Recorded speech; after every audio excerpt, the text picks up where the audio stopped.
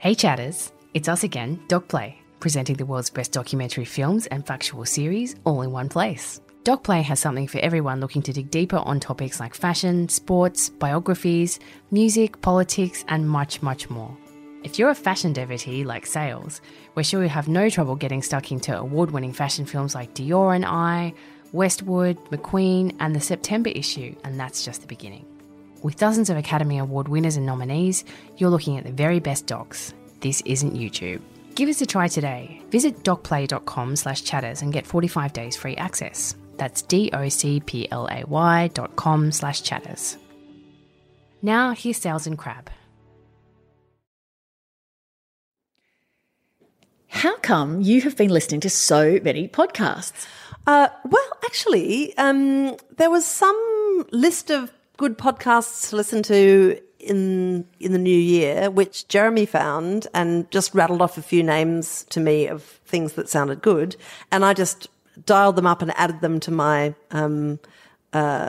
subscription thing, and I have in fact just listened my way through heaps of them. So the first one I started out with was a podcast called The Last Days of August by Jon Ronson. Oh, yeah. I didn't know that Jon Ronson did a podcast. I did not either. And when I started listening to it, I realised that this was the second season of a podcast that he's of a follow-up to a podcast that he did about the porn industry. Oh.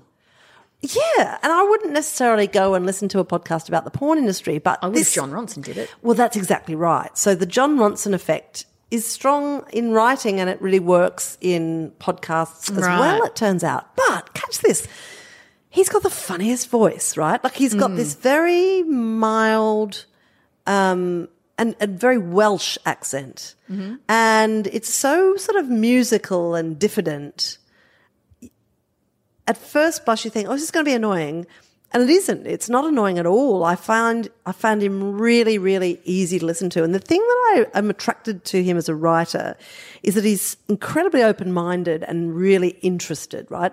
I like the way that he writes about even extreme people in a way that kind of listens and tries to explain and discover why they are the way they are. Mm-hmm. And I think there's not that much of that going on in the world now. You know, there's a lot of, this is who you register as and I'm registered as this, so I'll just hate you and yell at you. And you know, I mean, he has interviewed some truly hateful people. And he constantly gets himself into scrapes because he kind of gets on quite intimate terms with some sometimes quite frightening people, and lives a life of paranoia as a result.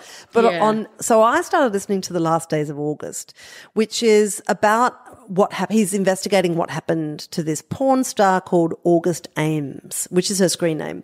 Now, she was a young and up-and-coming porn star, and she made a comment on Twitter about having been let go from an upcoming shoot that she was doing because she'd learned that her co-star had filmed gay porn and she wasn't prepared to work with a man who'd done principally gay porn. So she later said, because she was absolutely set upon on Twitter by other people in the industry and saying, well, what are you talking about? Like, that's an appalling thing to say. It's incredibly offensive to all of these men who work in the industry and blah, blah, blah. Of course, are very safe with their bodies and blah, blah, blah, blah. Oh, right. And then she said, oh, no, it's not because it's not a safety thing. It's just, you know, I would hate to just film porn with a guy who wouldn't be into me kind of thing. It was all a bit confusing. But then she disappeared and her body was found and she had taken her life. And so her husband immediately called for the industry to have a rethink about social media pile-ons and said that she was bullied to death and so on. And so Ronson goes and talks to the husband and then goes into her world basically and kind of explores what happened to her. And so it is not a kind of whodunit. It doesn't turn into a murder mystery, but what it does turn into is an exploration of the porn industry. And it's quite compelling and his extraordinary manner is quite central to, I think, the value and listenability of the podcast. Right. And as soon as I'd finished it, and the odd thing is I was listening to this at the same time, you know how I told you last podcast that I was reading All the President's Women, a book about Donald Trump. There's a few characters that cross over from the porn industry to the love life of Donald Trump. So I'm like, oh, okay. I remember you from being in Donald Trump's hotel room. So so you know you said it was the season 2. Yes. So have you gone, is what you're talking about, have you gone back and listened to season 1? Right. So I listened to season 1 after I listened to season 2. Oh, okay. Season 1 is actually, I mean, thematically, it's more fascinating and he looks at, it's called The Butterfly Effect, the first series, and he looks at the effect of Pornhub on the conventional porn industry. So Pornhub is the work of this entrepreneur who basically saw the opportunity to build a platform where people just upload porn for free, right. And it's very frequently porn that they've bought and then upload, so it's pirated, right? Oh, right. And what effect has that had on the legacy porn industry? And the answer is huge. It's completely ripped a hole in the profit model of porn, right? Like, because who will pay for porn online when they can go and watch it for free? Right. And it's also had this quite profound effect on teen sexuality as well, which is actually one of the most frightening undercurrents of this investigation that Ronston does. So he starts with the entrepreneur who created Pornhub, right. and then goes and looks at, talks to producers and directors and stars in the porn industry to see how their lives have changed. And what emerges, and the final episode is just actually incredibly moving. I mean, you go through some of the strange new extremes and developments in the porn industry. For instance, the rise of what they call customs, which is where, so companies that will film a movie to the exact specifications of someone who writes in. Like, so if your fantasy is to, you know, watch a Dachshund dig a hole while two Swedes have sex with each other or something like that, then they will absolutely make that happen. Wow. And email it to you. Yeah. So you buy your own porn movie, and lots of people do it apparently, and they've got these incredibly Baroque requests. And the most strange one, or one of the strangest, that he investigates, and he gets quite obsessed with it, finding this guy, because he comes across a bunch of actresses that have all performed in custom made videos for this one guy whose fetish is to watch beautiful women destroying his stamp collection. Yeah. And all of these stars are like, oh, stamp guy. Yeah, we've done one for him. And so he's commissioned about 7 of these movies that are just about. Well, you have to listen, but you do get an explanation. Yeah. It's quite, anyway, it has made me think about the porn industry in a way that I would never have before. But it goes into all sorts of, I mean, it's called the butterfly effect because it's like, well, what has this innovation of bottomless free online porn, no, it's not entirely bottomless, it's actually lousy with bottoms. What's it done? It's destroyed and warped this industry beyond recognition, but it's also complete. So one of the most disturbing elements of his reporting is looking at the exact correlation between the onset of free online porn with increasing levels of erectile dysfunction among young men, and also with declining rates of teen pregnancy, which is a great outcome, but also is actually tied to the fact that these young men watch porn and have no idea how to approach a relationship with a real live girl. It's really, it's quite It's a really good series. Look, I wouldn't it's not particularly explicit. I mean, I wouldn't recommend, like, I wouldn't get my daughter to listen to it. No. But it's sounds super interesting. It's really interesting. I mean, John Ronson's always very interesting. It's really hard for him to do something boring, I think. Yeah. And it's just the approach that he takes is always just, he is the definition of curiosity, I think. And he's a really valuable writer and broadcaster as a result. I listened to a podcast that was recommended to us to listen to called How to Fail. And I've only listened to 2 episodes, and it's 2 Phoebe Waller-Bridge episodes. Oh, stop it. She was fantastic. She's so smart and funny. Yeah. I just was really quite taken with her and blown away. I'd love to be her. Yeah, she was amazing. Anyway, How to Fail, I recommended. It was really great. good. That's not even it for the podcasts that I've been listening to, Wow. baby. No, not even it. So Hit me. I have been also listening to a podcast that you are going to love. Yeah. It's called Disgraceland. Yeah.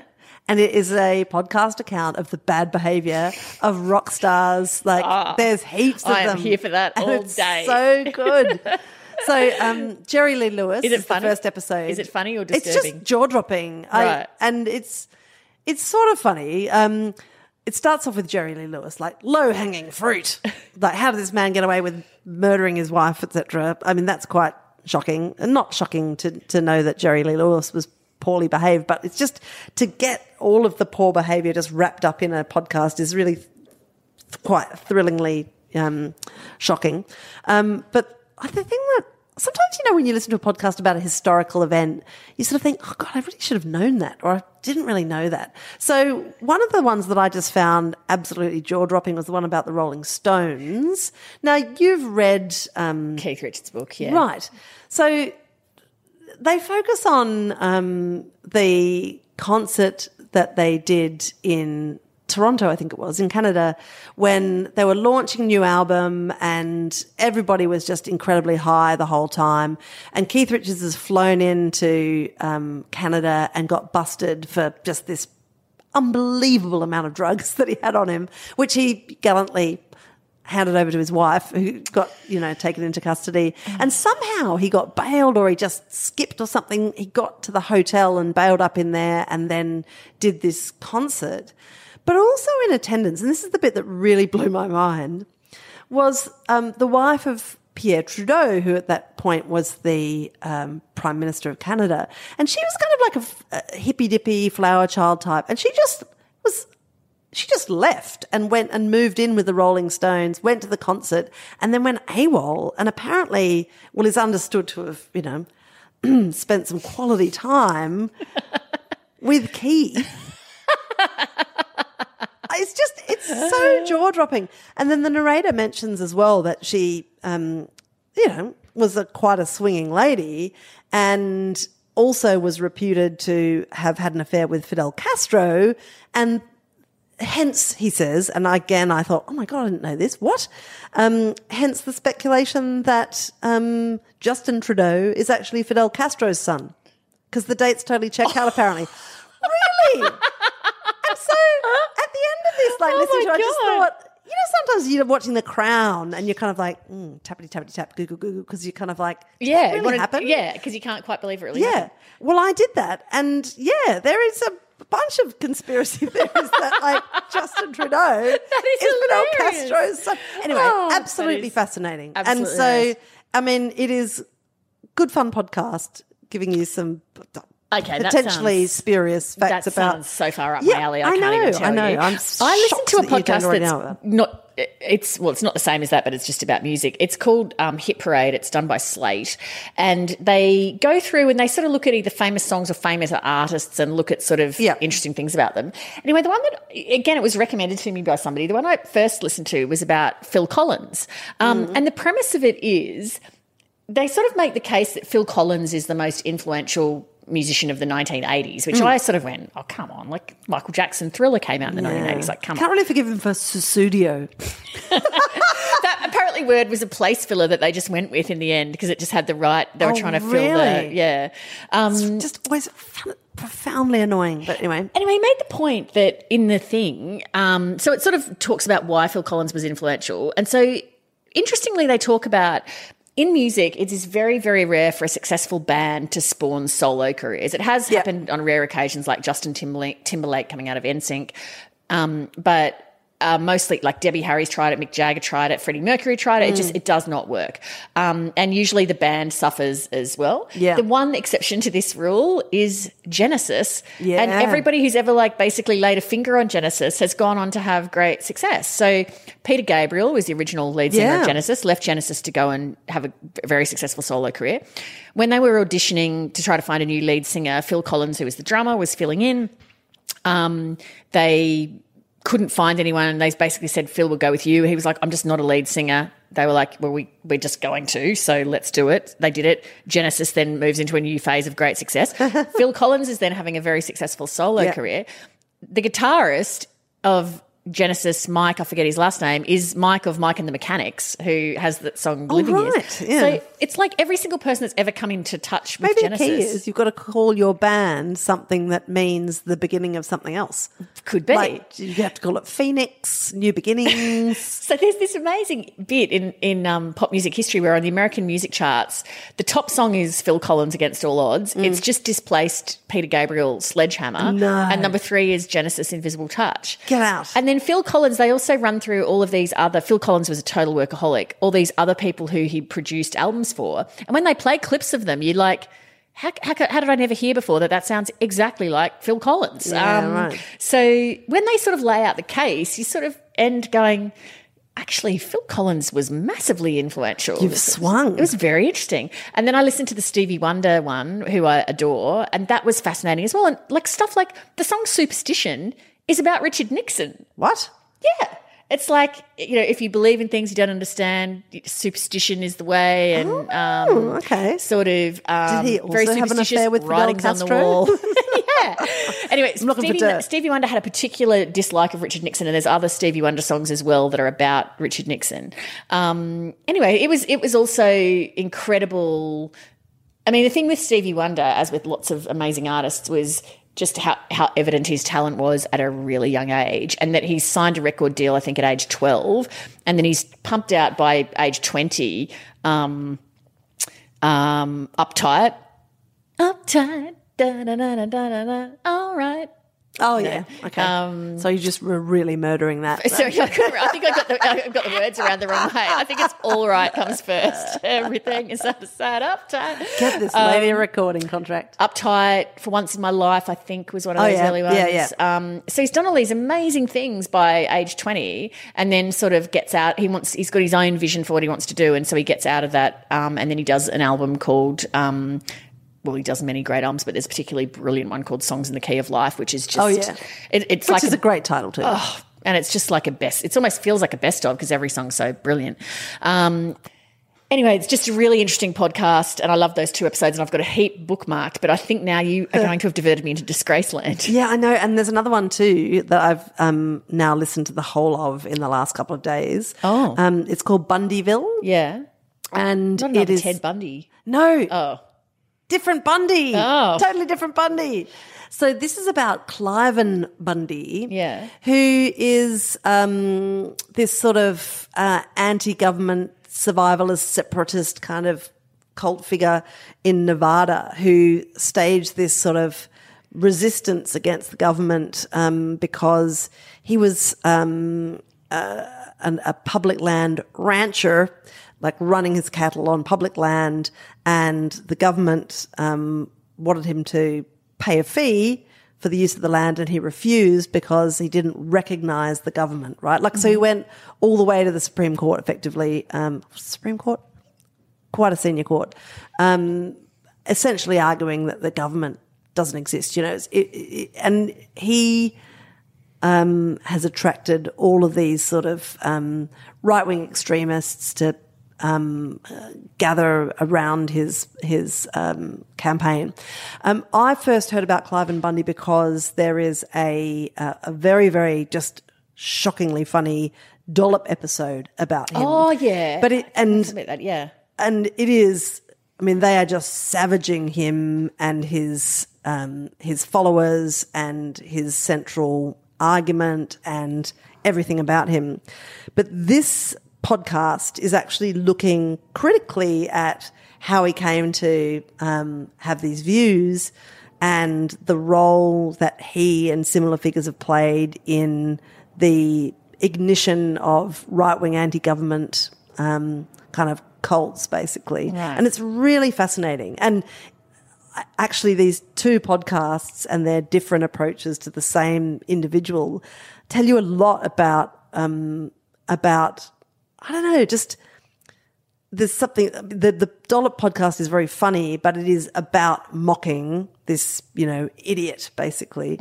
And the podcast Bundyville looks at how pervasive and powerful this story was for a bunch of people who gathered behind him. It's really fascinating. Okay, and you just knocked it all over in 2 days. So I think there's a series 2. I've listened to the first series, which is 7 eps, and sort of half-hour eps. They're nice and crunchy. You can get through them. And it's, definitely worth a listen. Okay, I'm going to get through this as fast as possible because I don't want to take us over the 30 minutes. If you like chat10looks3.com, you can visit our website.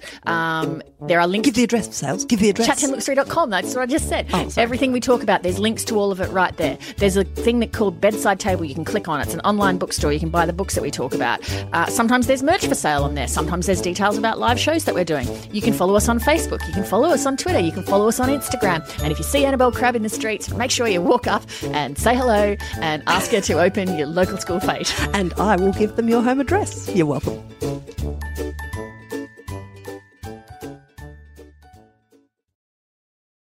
I did a bit of reading, but I think I've mostly been watching stuff actually over summer. I've read a few books. I told you about All the President's Women that I read. Yeah. I think the best thing that I've read over summer is this book called Such a Fun Age. I saw that in the bookshop today. Yeah. Yeah. It's great. Yeah. It's really good. So it's by a writer called Kylie Reid, and it's about race relations in the US broadly, but it is so nuanced, and it's all about white people who are falling over themselves to show that they're not racist. Right. And is the author black or white? Black. Right. And it's, first of all, it's just a really pacey, compelling kind of, it's like a drama of manners, right? Mm-hmm. So the principal character is a woman who, she was working for the Hillary Clinton campaign. She's had a baby and then another baby. She and her husband have moved out of New York. She kind of misses her work. She's got 2 little kids. She's kind of a bit like she's trying to write a book. She's struggling, and she's got this babysitter who helps her out.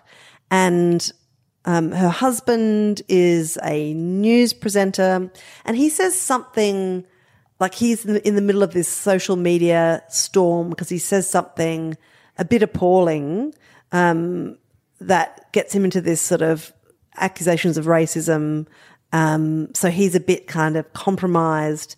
And one night there's eggs thrown at their house, and the wife is massively upset, wants to get the police in, but wants to get her little girl out of the house. So calls her babysitter and says, can you come in and take her out? Just take her down to the 24-hour supermarket. She loves hanging out there. It's like 11 o'clock at night or something.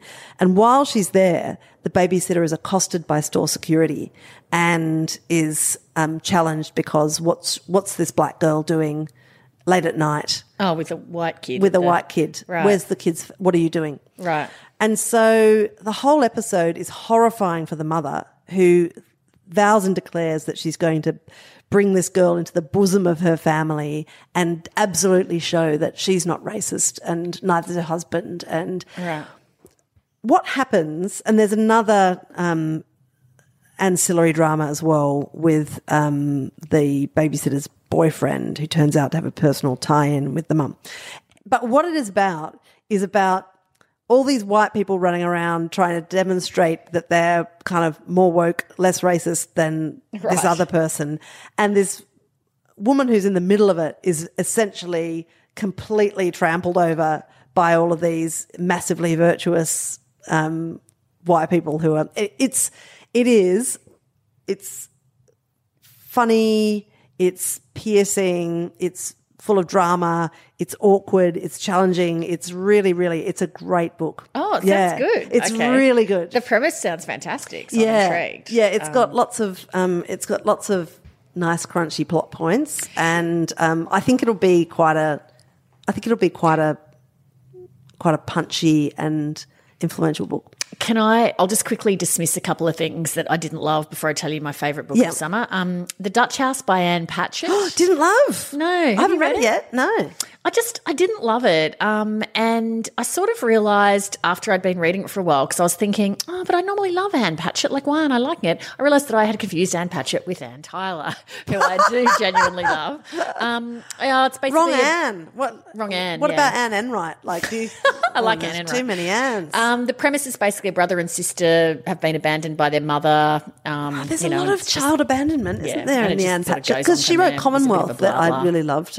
Yeah, I thought that was all right. Get behind She me. wrote that opera singer one too, didn't she, where they're taken hostage? Bel Canto, which I haven't read. Which I thought everyone loved that, but I thought it was sort of average. So, yeah, anyway, so Dutch House didn't love it. Okay, well, I'm going to read it and come back to you because Platinum Chatter Christie Hunter loved it. Okay. So, and, I believe her. The other one I didn't love, which you loved, was The Godmother. Which you said was the best thriller you'd read in a long time. I found it just like, it's all right. Didn't overly. Who even are you? I don't know, but I didn't. You jumped straight into that on my recommendation. The other one I read over summer, which I did love, but it wasn't my favourite, was Unreliable Memoirs by Clive James. Which it's very you Australian. Kept texting me bits of it. Yeah, there was funny bits, and I was staying at a place that had a sign that nearby that said, beware, a brown snake is operating in this area. I love that.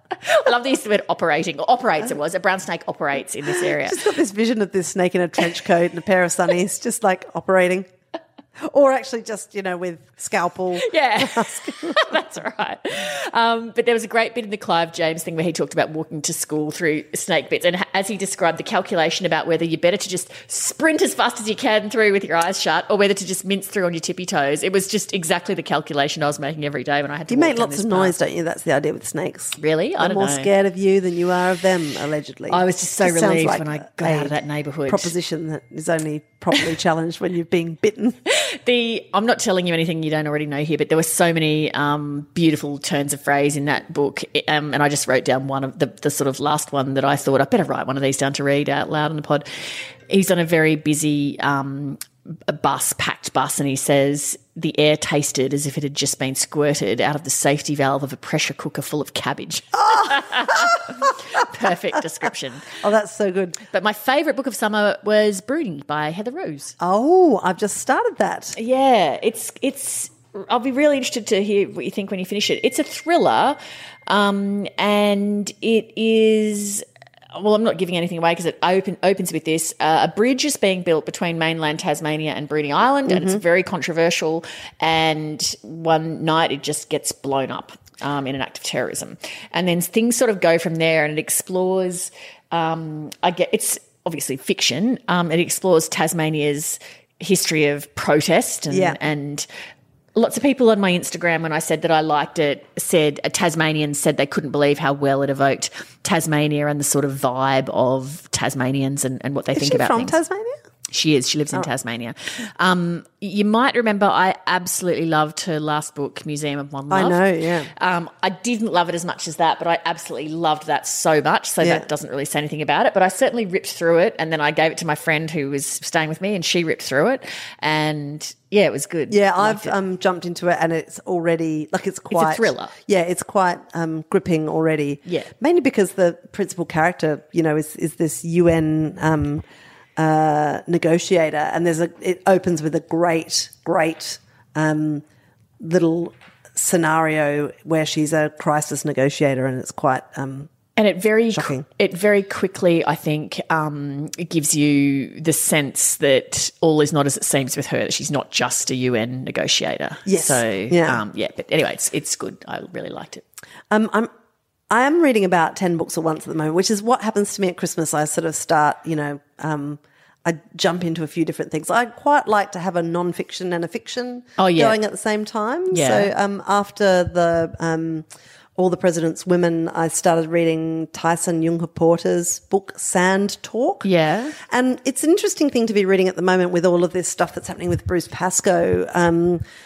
I find that the attacks on Bruce Pascoe are fairly upsetting. I don't know. It's there seems to be two prongs to it. There's a kind of the accusation mainly from this Indigenous activist Jennifer Cashman that Bruce Pascoe is not Indigenous and therefore has somehow defrauded money by receiving an Indigenous Writers' Prize. Mm-hmm. She's then gone on to say that there ought to be a register of sort of proper Indigenous people in Australia, which I just think is the most bizarre idea.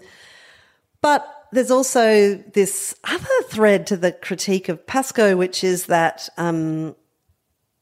if he doesn't look black, or if it's demonstrated that he has no Indigenous heritage, and by the way I've got no idea, that somehow makes his book Dark Emu, he's not allowed to write that book, which is oh my gosh, the strangest. I don't know, I think it's the strangest idea that only a certain group of people can research a certain area. And it doesn't, regardless of anything about Bruce Pascoe, the work is full of meticulously researched information that was really valuable. Well, it's based on going through diaries and contemporaneous accounts that give you these little flashes of insight into the world that these invaders encountered when they arrived in Australia.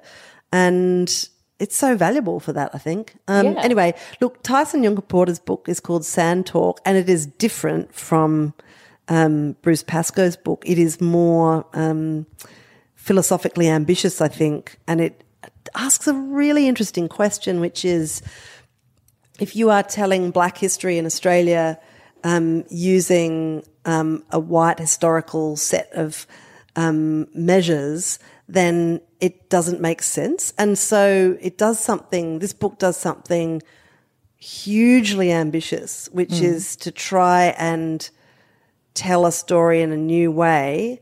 There's a little bit that I just highlighted, which I'll read out to you. It's a beautiful book and it is mind-bending. So he talks about sort of challenging and stretching the English language. The book is full of like little diagrams, because he says that telling a story is not just about language, it's about drawing, it's about navigation, it's about experience. And so it's kind of hard to put it down into 2 dimensions. So this will be a challenge, because English inevitably places settler worldviews at the centre of every concept, obscuring true understanding. For example, explaining Aboriginal notions of time is an exercise in futility, as you can only describe it as non-linear in English, which immediately slams a big line right across your synapses. You don't register the non, only the linear. That is the way you process that word, the shape it takes in your mind. Worst of all, it's only describing the concept by saying what it is not, rather than what it is. We don't have a word for non-linear in our languages, because nobody would consider travelling, thinking or talking in a straight line in the first place. The winding path is just how a path is, and therefore it needs no name. Wow. Yeah. How interesting. Yeah, it really is a sensationally mind-expanding book. Okay, that sounds great. And there is a good podcast as well, which is actually a new podcast that's been established, newish, I think. It's been established by the staff at Better Read Than Dead, great bookshop in Sydney's Inner West. I'll just give it a bit of a shout out, because they've got a really good interview with Tyson. and it's called Talking Words. Okay. So you can actually hear him talk about this approach as well as reading the book. Really recommend this other book you've got here? Oh, right. This is another novel that I'm also reading at the moment by an Australian writer, Frances Whiting. She's a Brisbane Queensland. writer, I think, yeah. She's a Brisbane writer. It's called The Best Kind of Beautiful. You'll love it because it's about a family band, like a family singing group. It's fabulous, actually. It's funny and warm and a bit freaky. It's about this young woman called Florence St. Clair. She has withdrawn sensationally from her family band, the St. Clair Singers. Is it a comedy or? Yeah, it's funny. No. It's funny, and it's about music and embarrassing families. I think you'll really like it. It's also about plants in a quite a lovely way. It's gorgeous. It's funny and warm. Oh, that sounds good. Yeah. Speaking of plants, before I boot you out, do you want some herbs? My herbs are just really want some herbs. Awesome. I'm going to get some herbs scissors. Real and bad. I'm going to chop them and then I'm going to boot you out. Got anything else you want to talk about? It's not even, it's like 7:10. I know, but... You're bored of me. No, I'm not actually, because I found those last two books. You saved the best for last. No, I'm just conscious that we have rattled through so much stuff. And that reminds me, because I was just thinking we've just rattled through so much stuff, making Kathy's life hell because the Christmas episodes always have so much stuff, which reminds me that this should be, if all goes according to plan, the last episode that Kathy Beale will be producing for Chat 10, because she's decided that she wants to, after 3 years of dealing with the shambolic material that we deliver her, she needs to do some other stuff. She wants to concentrate on her health, and it's just time to have a break. And we are very sad to see her go, and it's just been super great fun, and she's been excellent. Well, she's an extraordinary producer and a dear friend, and she has just done all sorts of things over the last 3 years that she probably didn't really expect that she'd be doing when she said, I wouldn't mind learning a bit more about audio production. And of course, she's like the greatest librarian ever. So never again will anyone go to the same lengths to dig out references that we've made passing reference to, and she'll email and say, well, I found this interview from 1974 viewed here on microfiche. That she is extraordinary at that. Crazy detailed. She's got a mind like a steel trap. But also, I mean, over this podcast's now been going for 5 years. Happy anniversary. Oh. But in the middle of that, this podcast Facebook group started that Kathy also... It was Kathy's idea to do that. She said, I think you should have a Facebook group. I know, and it was such a good idea.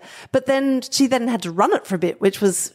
and it's just become so much more gigantic than anyone could have ever imagined it being. Look, so this is just on behalf of everybody, Kathy, that you have ever looked after online or in real life. You've looked after us so beautifully, and you are the most kind and gentle and brilliant, insightful, funny, witty, kooky, gin and tonic cake making woman. You are the greatest. Obsessed. And I know. Oh my gosh. Thank you. Yes. I mean, you're not leaving our lives, but thank you for everything that you've poured into this ridiculous podcast over the last 3 years. And we've just delivered one final plane flying across. Special gift for you from us.